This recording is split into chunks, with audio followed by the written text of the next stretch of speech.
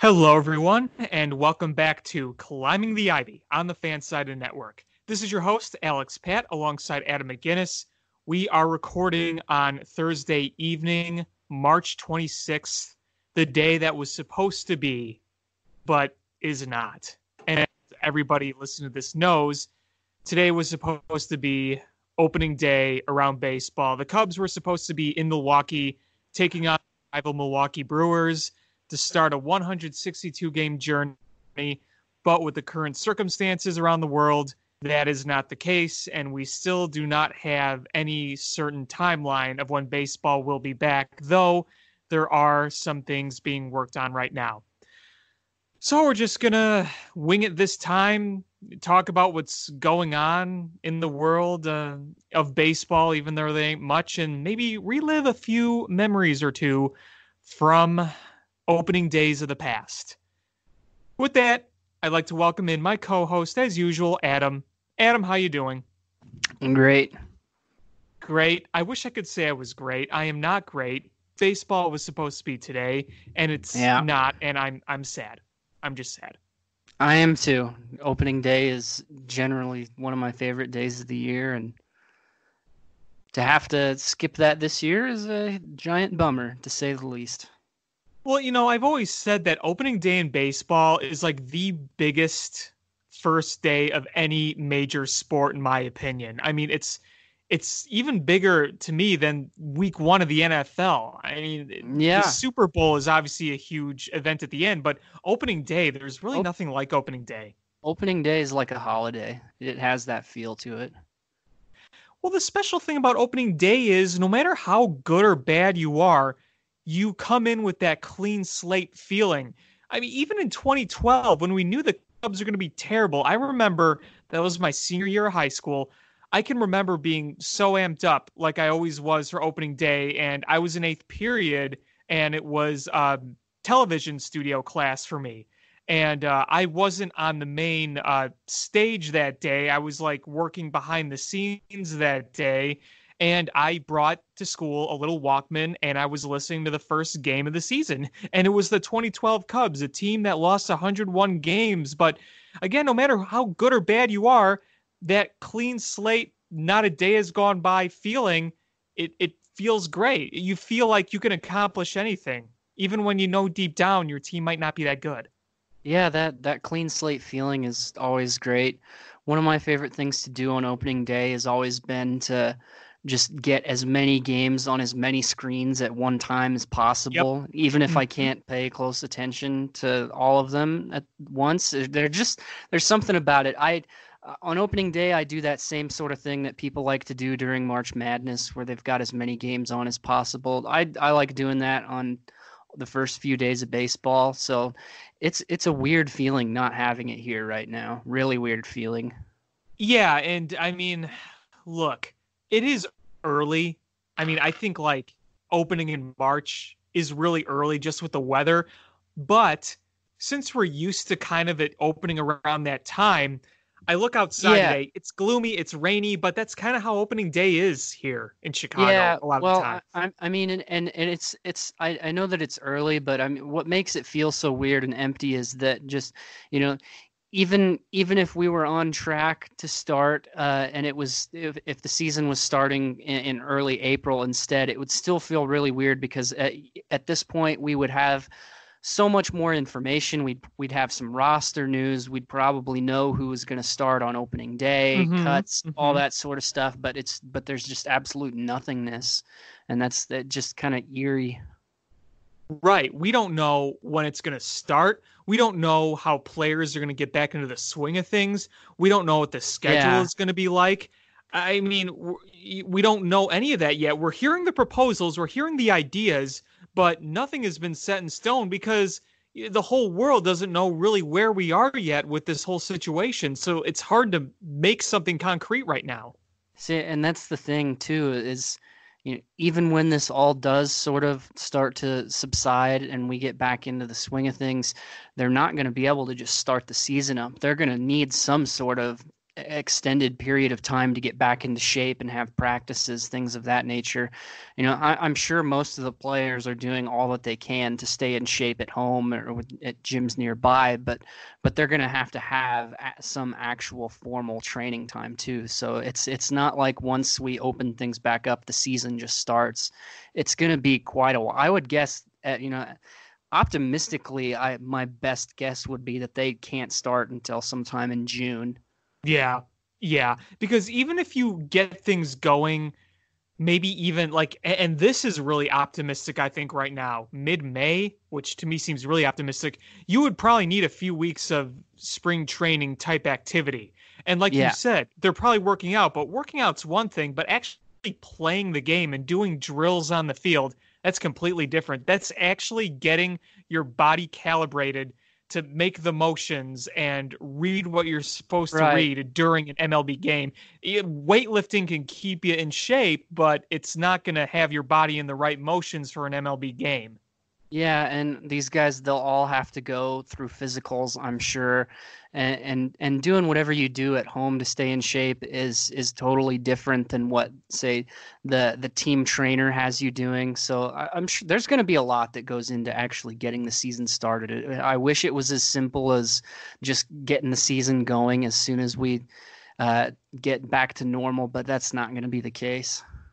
Yeah, and I think you're going to have to completely redo the schedule, Oh and yeah, no matter that's how going to long the be season is. that's gonna be one of the toughest parts, and that's still in motion because you don't really know exactly what you can do about the schedule until you have a sort of a solid timetable for when you can even start.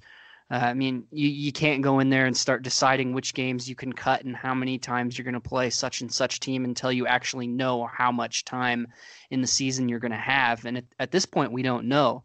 If they're going to play all 162 games but go late into the year, or if they're just going to play like 80 or 90 games, it's just all up in the air right now. We don't know. I think this is my prediction.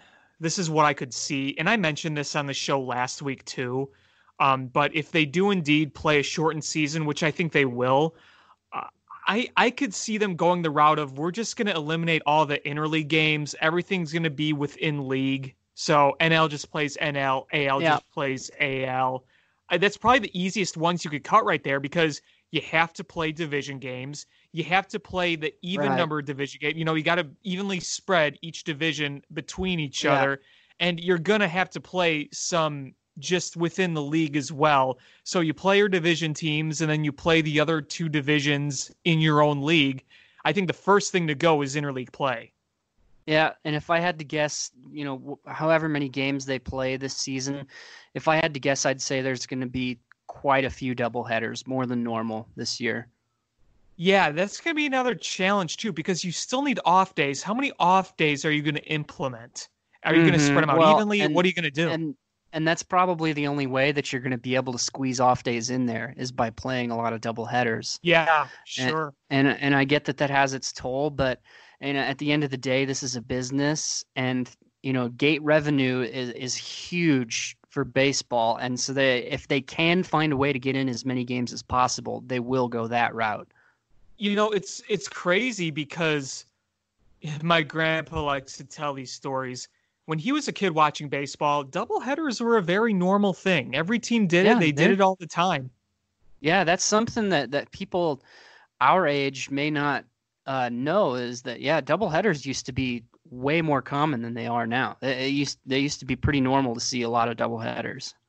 Yeah, yeah. I mean, you saw a lot of doubleheaders and you saw a lot of pitchers pitching 9 innings way, way more often. You didn't see the bullpen Yeah, used very much. It's yeah. kind of So I funny how mean, things have it changed. it can be done. It can be done. I mean, I'm sure we're going to see the occasional person say something along the lines of "This is abuse. This is taking way too much of a toll on their bodies." It's like, no, they're trained and prepared for this sort of thing. It So can you be done. play maybe even if you just play 3 or 4 doubleheaders a year. If you spread them out, I think that's very doable. Mm-hmm. Yeah, and I don't think they're going to have a choice. I think they're going to have to if they're going to Yeah, play, as many games as possible.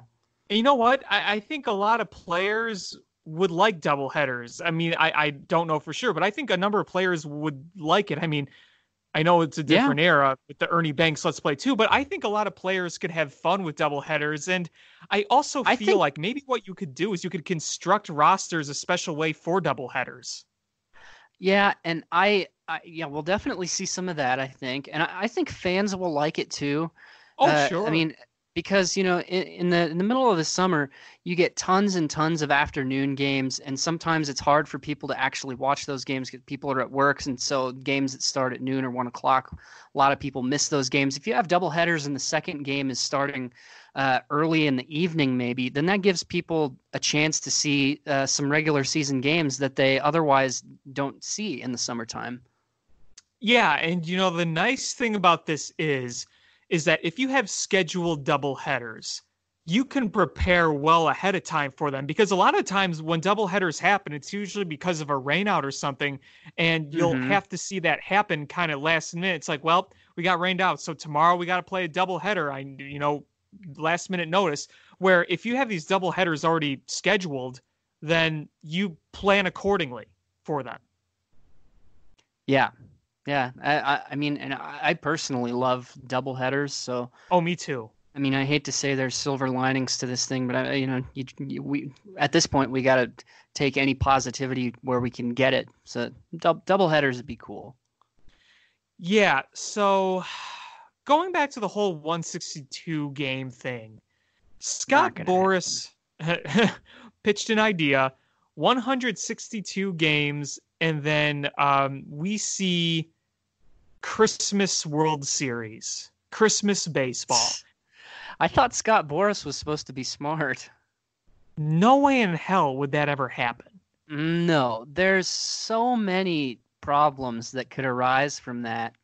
I mean, say the Cubs make the World Series, and it's December, and obviously they're not going to be playing games at Wrigley in December. So you just say, for the sake of argument, the Cubs play their home games at Dodger Stadium. Obviously, you're not going to have full Chicago Cubs staff working. You're going to have plenty of LA Dodgers staff there, and you got to figure out, oh, did the Dodgers get a certain cut of gate revenue, of merchandise sales, all this sort of stuff that would go into that. I think it would just create a huge headache. Yeah, you're right. There's no way in hell they would do that. No way. You I would think need it. that You would definitely need a neutral site, no question. Yeah, and I just don't see that being an option. I don't see, or at least I don't see that being something that players or fans would want to do. I think a neutral field postseason to me would have to be an absolute last resort. And personally, I would rather see them play a condensed regular season in order to actually play normally in the postseason rather than do neutral field stuff in the wintertime. I just don't think that anybody would like that. I mean, Yeah, it's it's not baseball. no, and it just, I think it would kill the whole postseason atmosphere too, because naturally, if you're playing at a neutral site, you're not going to have nearly as many home fans in attendance, and it just wouldn't be the same. It Well, it wouldn't. depends on the It wouldn't team. work. It, I agree, but I mean, the only thing I'll say is you darn well know Cub fans would flock to a neutral site postseason game. They'd fill that place Right, up. But right. if you're like the Reds or I don't know another smaller team that might make the postseason. I mean, because I mean, look, if the Yankees make the postseason, their fans are going to flock. If the Cubs do it, if the Right. Dodgers do it, all those teams have huge fan bases. But like if the Reds make it or the Brewers make it, something like that, or even the A's. You're not going to see Yeah. that big flock. Yeah, I just don't see neutral site in baseball really going. I remember when the No. Cubs had a neutral site game against the Astros in '08 when Zambrano threw the no hitter at Miller Park. Oh yeah. That Yeah, place, that's a like weird. the Cubs, like outdrew the Brewers in those two games at that stadium, and it was supposed to What be a else home. is new? It was supposed to be a home game for the Astros. Yeah, that's a good trip down memory lane. It was. But yeah, I don't see that proposal going through. I mean, Scott Boras just wants everything he could do get those incentives for his players. Yeah. That's what it's all about. Maybe the league would get lucky and the World Series would end up being like Dodgers Athletics, and both teams could just stay in California. Yeah, wouldn't that be nice? That would be pretty lucky. It really wouldn't though, because Dodgers A's World Series would kind of suck. Okay, so I know we're totally against the idea, but I'm just going to ask it. If you had to do a neutral site World Series game, knowing it had to be in either a warm climate or a climate controlled climate, where would you propose it be? So personally, here's what I think they would do. I think that they would opt to go dome. I think so too. That would not be what I would want. But I have a feeling that if they did that, they would go to like Arizona or something and play in the dome. But I mean, as I mentioned earlier, I don't think Dodger Stadium would be a bad place to do it, because if possible, I would prefer it be outside. I really don't want to watch World Series games indoors. I just don't like watching any baseball indoors. Just doesn't feel right. So I would especially hate to see the World Series being played inside. But I suppose I would go with Dodger Stadium as my number one pick for neutral field. Well, I mean, it fits the criteria.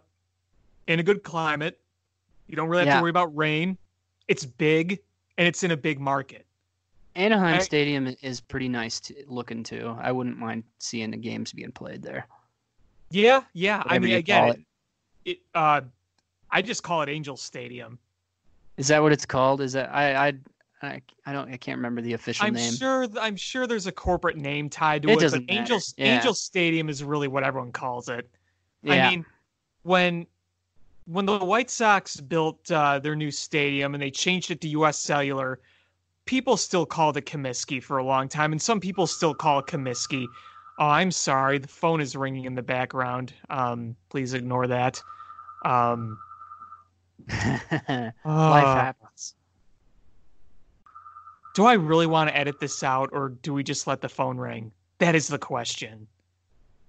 I think you let it ring. Phones ring. People are used to it. We can overcome this. Well, if we can overcome COVID-19, we can overcome a phone ringing in the background of a podcast. That's true. Anyway, sorry about that interruption, folks. But yeah, like Dodger Stadium would fit the criteria. I was thinking Arizona as well. I don't think that's a really good stadium per se, but it's big. It's got a lot of seats, climate controlled. That checks the boxes there. I think Houston might be another option, but I don't know. I think Houston has left such a sour taste in everyone's mouth, and inevitably, whoever hosts is going to get a chunk of the earnings from the World Series too. And I can't see the league wanting Houston to be that team, given the circumstances of everything that has gone on recently, and the fan outcry would be so harsh. There's no way they would go Houston. Probably not if they're smart anyway. Well, speaking of Texas, though, they did build that new stadium for the Rangers. That does fit the criteria. Yeah, I could see that. Rangers, I could see Rangers. My biggest fear, actually, now that I think about it, is not in Arizona, but in Miami. If they played the World Series in that atrocity of a dome, it's too small. I don't think I would watch. I don't think I'd watch. Even if the Cubs were in it? Maybe if the Cubs were in it, but otherwise I think I would have to take a principled stand against having the World Series there. Jeez. Oh, jeez. Oh my gosh. He's so offended by a stadium. I mean, I agree. It's a kind of a dumb looking stadium, but I wouldn't go that far. It's an atrocity. But they wouldn't go there. I think it's too small. If they were going to do a neutral site World Series, they want something with over 40,000 seats. Yeah, that's true. And there's no way they would do it at Tropicana Field. I mean, I don't know. There's been so many occasions over the last few years where I have said literally, there's no way Rob Manfred would do this, and then he does it. Yeah, watch. He'll have the neutral site World Series at like Citi Field or something when the weather is bad. It was like, Yeah, do you remember a few years ago when they had the Super Bowl in New York? And everyone is like, why are you having it in New York? The weather is terrible. yeah, but it's fun. It's fun for people watching on TV. I like watching bad weather sports on TV. I'm sure being in attendance isn't fun, but you know. I mean, I can't really compare football to baseball because you don't play in bad weather in baseball, where in football you Yeah, do. But there's something that to be said about bad weather sports, and like football is the king of it and baseball is the exact opposite. So right. they would be really foolish to even go anywhere, like anywhere above Atlanta. I mean, you could go anywhere in California except the A Stadium because no one would want to have it at that place. um you could do it. We're missing a big one here. One of the nicest stadiums in the league, San Francisco. I'd rather do it at It'd be a San good Francisco place. than Dodger Stadium, That'd be a frankly. good place. Yeah, yeah. I think California, any of those California stadiums would be good picks. Not Oakland. I just Not have Oakland. I just have a feeling that they'd be cowards and pick a dome. And you know, I wouldn't like seeing World Series games played in Milwaukee either. I know we disagree on this, but I just think Milwaukee's stadium is just really boring and bland looking. I'm I like sure Miller it's Park. I'm sure it's comfortable, but just as far as the view, it just looks really bleak to me. That's how I feel about remember the I mean, obviously they haven't played since, but the old Rangers Stadium, that's how I always kind of felt about that place. Yeah, I mean, I feel that way about most domes. I think Rogers Center in Toronto is not a particularly Yeah, attractive that looking place is not place. good looking. I Yeah, agree. I really Atmosphere can can't. be great, but the actual look of it. I can't really think of any dome in baseball that is actually appealing to me. I I think think baseball Minute was Maid just meant Park to be looks nice.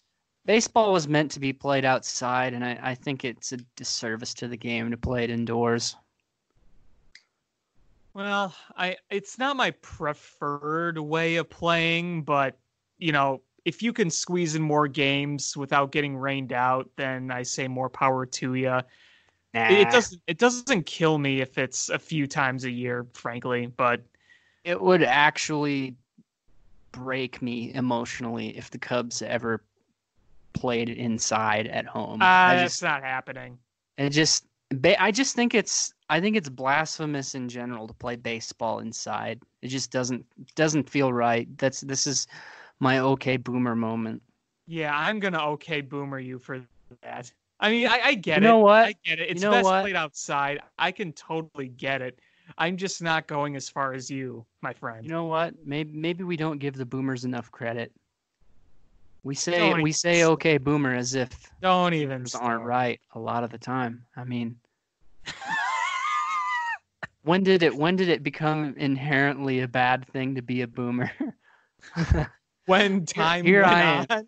Here's me, a millennial, standing up for the boomers. See, I don't believe you're your age. I just think you're much, much older. Or I'm you a just like 24-year-old boomer. Yeah.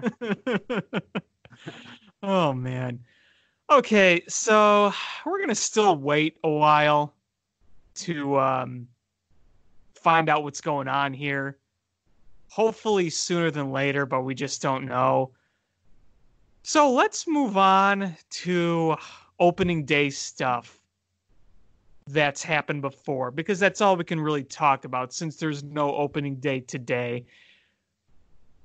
What is your favorite opening day memory of the Cubs? If you had to pick one, what is it? If I had to pick one, probably, I mean, this is going to sound really basic of me, but I would go with 2016 only because the Cubs were so far ahead of schedule in 2015 that 2016 opening day was the first time in years that I was actually fully excited at the beginning of a Cubs season because they won 95 games in 15, and so I was actually anticipating a big season as everyone else was. So in recent memory, I'll be super basic and go with the World Series year. Okay, I'm going to be less basic and go into a few other opening days. Now, this was one of my favorite moments. It just sucks that it didn't win this game, but I will never forget. I was in 8th grade, 2008, when Kosuke Fukudome ties the game in his first game as a Cub, first game as a big leaguer coming over from overseas, hitting a game-tying 3-run home run in the 9th off Eric Gagne. That place lost its mind, and I wasn't there, but just seeing it on TV and hearing how loud it was, I'll just never forget that. I wish I could say I watched that one live on TV, but I did not, and I regret it. Because you're lame. Yeah, I'm a lame, basic boomer. Yes, you are. Yes, you are. Have you ever attended an opening day? I've not. No? I would like to, but I'm sad to say I have not to this point. I've attended one. And it was opening day 2011. It was a gloomy, crappy day outside. And it ended up being a gloomy, crappy season. Yeah, it was a gloomy day. It was a 6-3 loss in which Ryan Dempster gave up a grand slam. And it was the start of probably the most uninteresting season of Cubs baseball of my lifetime. Think about it. Think about it. There was arguably, in our lifetime, in our brief lifetime, there has probably not been a more uninteresting baseball season for the Cubs than 2011. Yeah, I mean, it's hard to argue with that. To recap that, it was the final year of Jim Hendry. The Cubs were stuck with a old, decrepit core that was getting paid a crap ton of money for performances that they were putting on the field 5 years prior. And Hendry had one last attempt at trying to contend. And by doing so, he got the likes of older Carlos Pena and making no other improvements. The roster was bad. What was left of the good days was past its prime. And there was no real hope for the future outside Starlin Castro because it was the year before Theo came in. And at the time, their top prospects were Josh Vitters and Brett Jackson. So It was pretty bleak that year. Not exactly fond memories there. And you know what's funny is that there is fun bad. Like 2014, when some of the players were starting to come up, Jake Arrieta was coming into form, and so was Anthony Rizzo. They weren't a good team, but they were an entertaining team with a lot of those players. They were what I'd call fun bad. Yeah, well, and at least in 2014, you started to get the sense that things might pick up soon.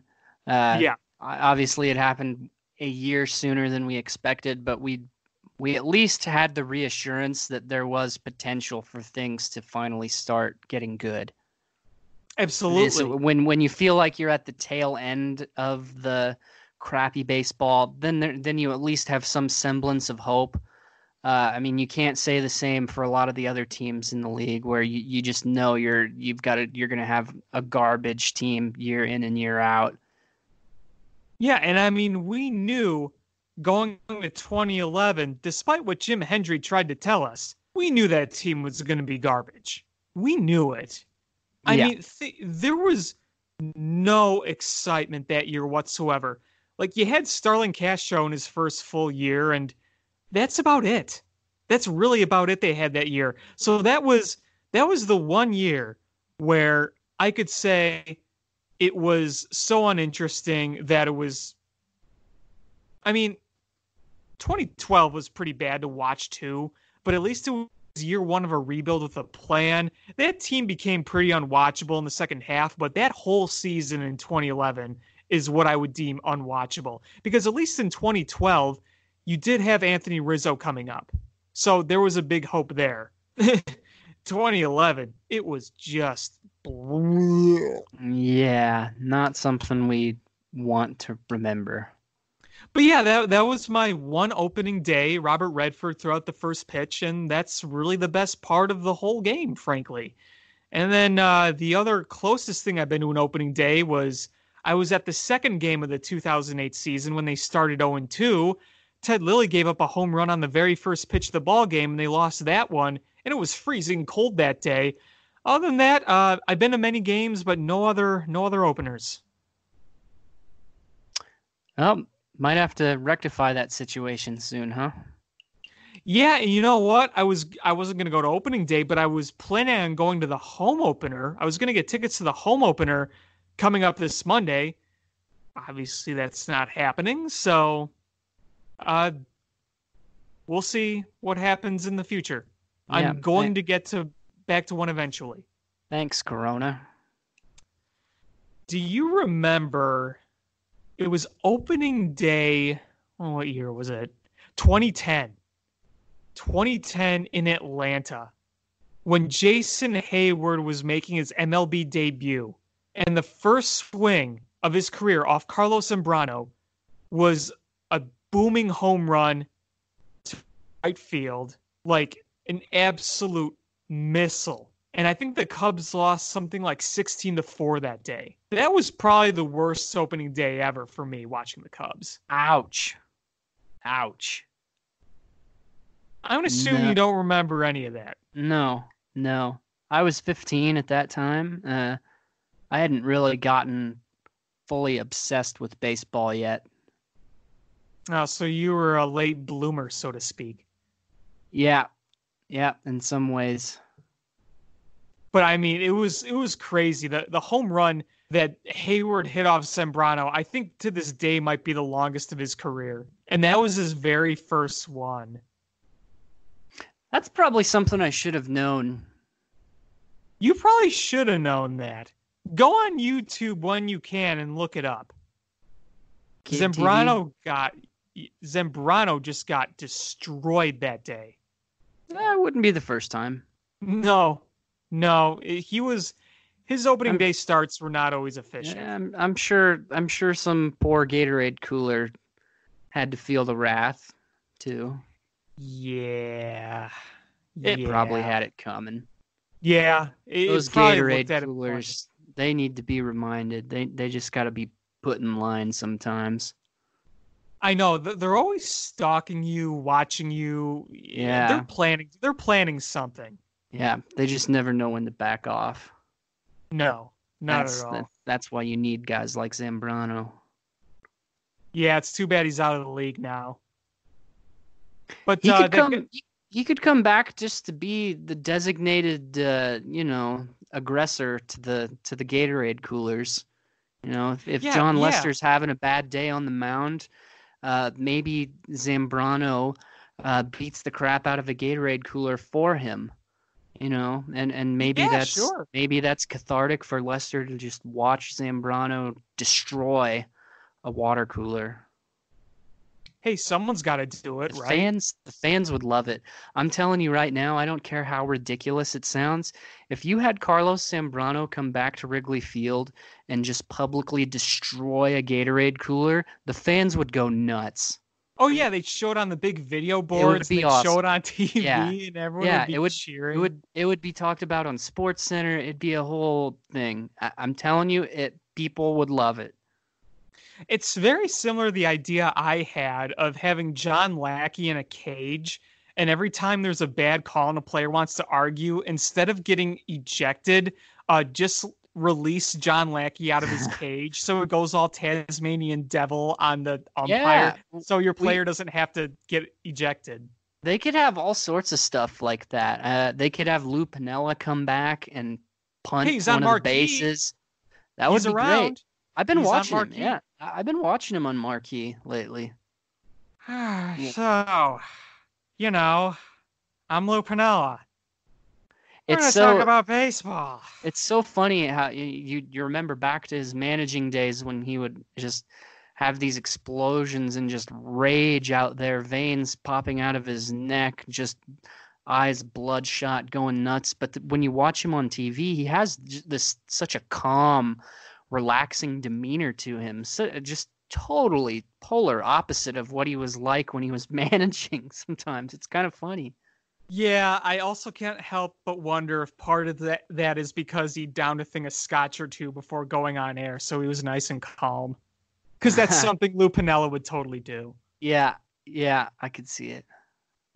So, this guy Terrio, he was our shortstop, and I'd always look over, and he'd try to hit the ball out of the ballpark, and I told him, don't do that. I miss Lou Piniella. I was Not so bad. glad that Not bad. I miss Lou Piniella. I do He too. was entertaining. Honestly, before Joe Madden, he was my favorite manager of the Cubs in my lifetime. I like it when a manager has personality. Yeah, yeah. I mean, Lou and Joe Madden definitely have personality. Just their Mm-hmm. personalities are quite different, but Yeah, they had personalities.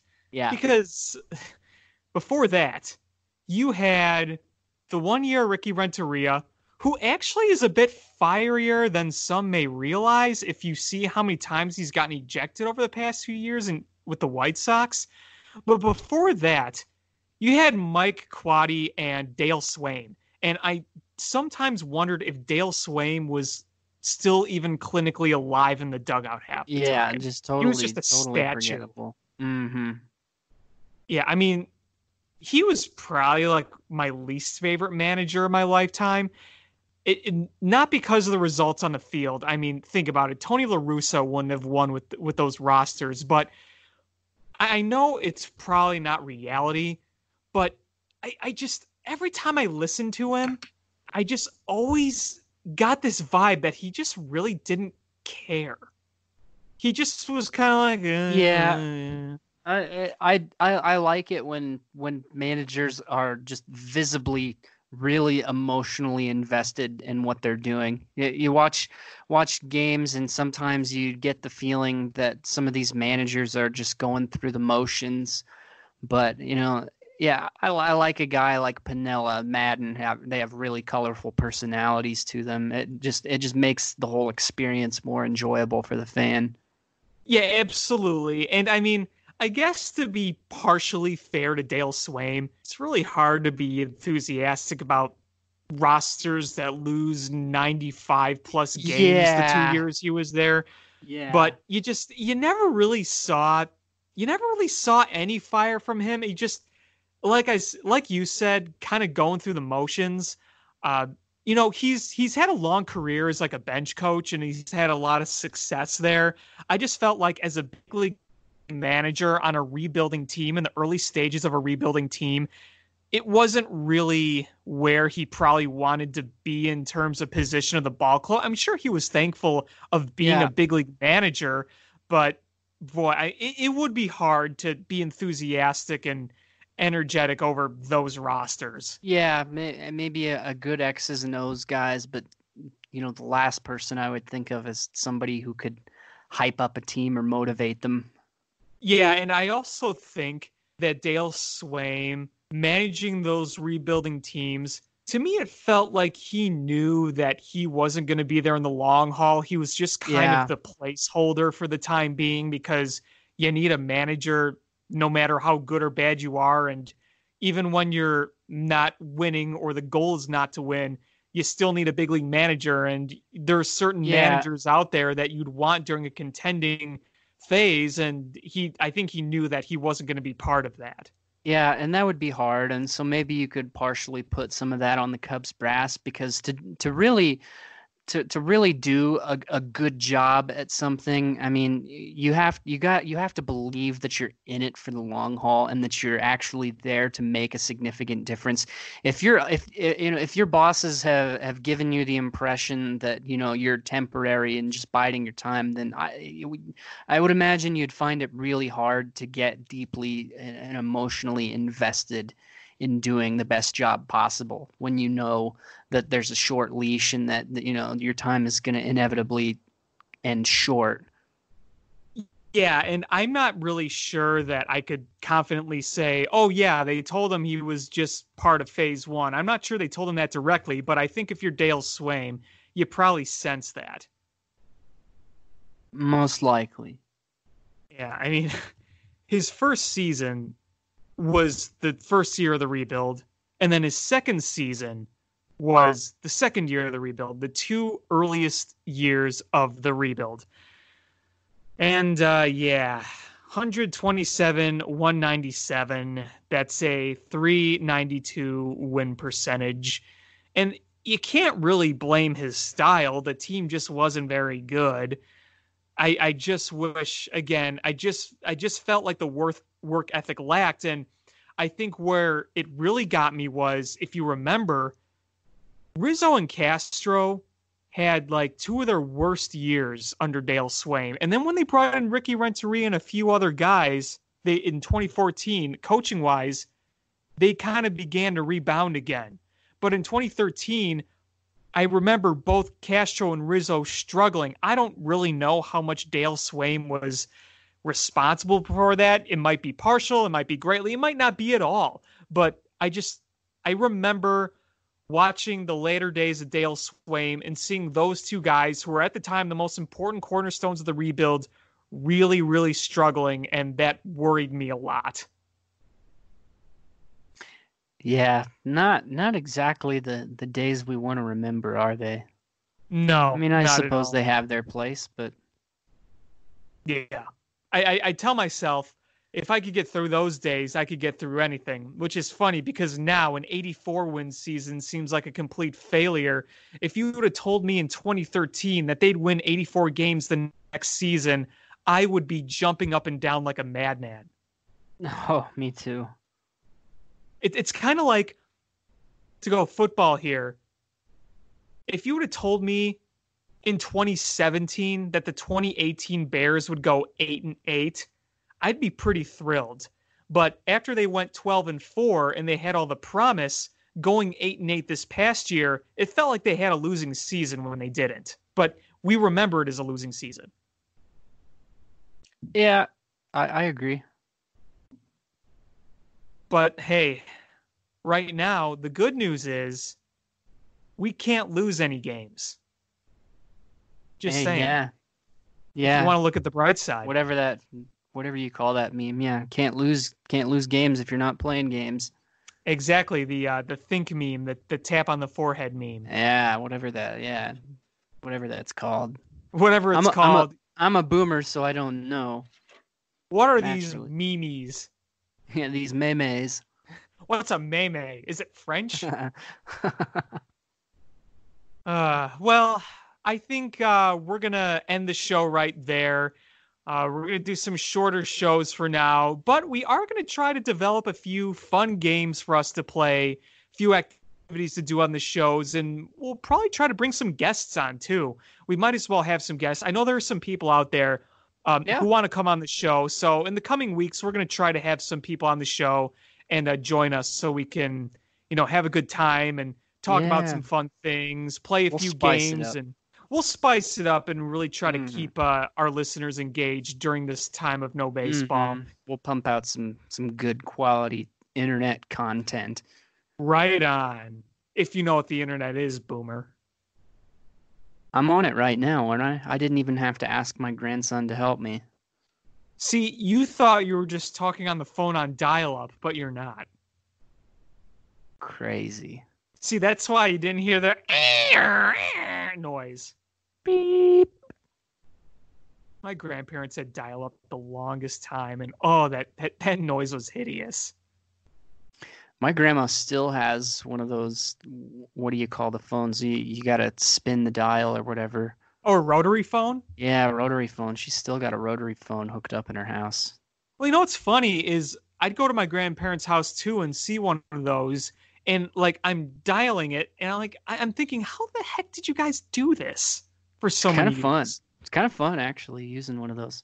I like It's the it's it's weird now though that just landline phones in general are pretty outdated oh yeah. technology. I mean, look at payphones; those are pretty much extinct. Yeah. And I mean, just think maybe 15 some years ago, there were still payphones pretty heavily available. I'd say early 2000s was the beginning of the end for them. I think by Yeah. like the 2010s, they were pretty much extinct. Yeah. Only people using the few payphones left are drug dealers. And you, because you're a boomer. Hey, boomer's gonna boomer. I don't even know where you'd find a payphone, but good for you. I'm sure there's some stragglers in some big cities. Yeah, there is. You know what's really funny is on my college campus, I remember walking around, all the time in like the main lobby areas, and you'd see the spots where payphones used to be, and then you'd go to like shopping malls or subways or train stations of any kind, and you'd see all the spots where those payphones used to be, and you think, not too long ago, those were being used constantly. Crazy. Crazy, crazy. All right, well, that's going to do it here on Climbing the Ivy. I want to thank everybody for listening. I want to thank Adam for coming on. Just a reminder, you could check out Cubby's Crib at cubbyscrib.com. You could check out all their content on social media. Go on their Twitter page, go on their Facebook page, give it some likes, retweets, share with your friends. Also, check out this podcast on iTunes. Until next time, he's Adam. I'm Alex. Have a great night.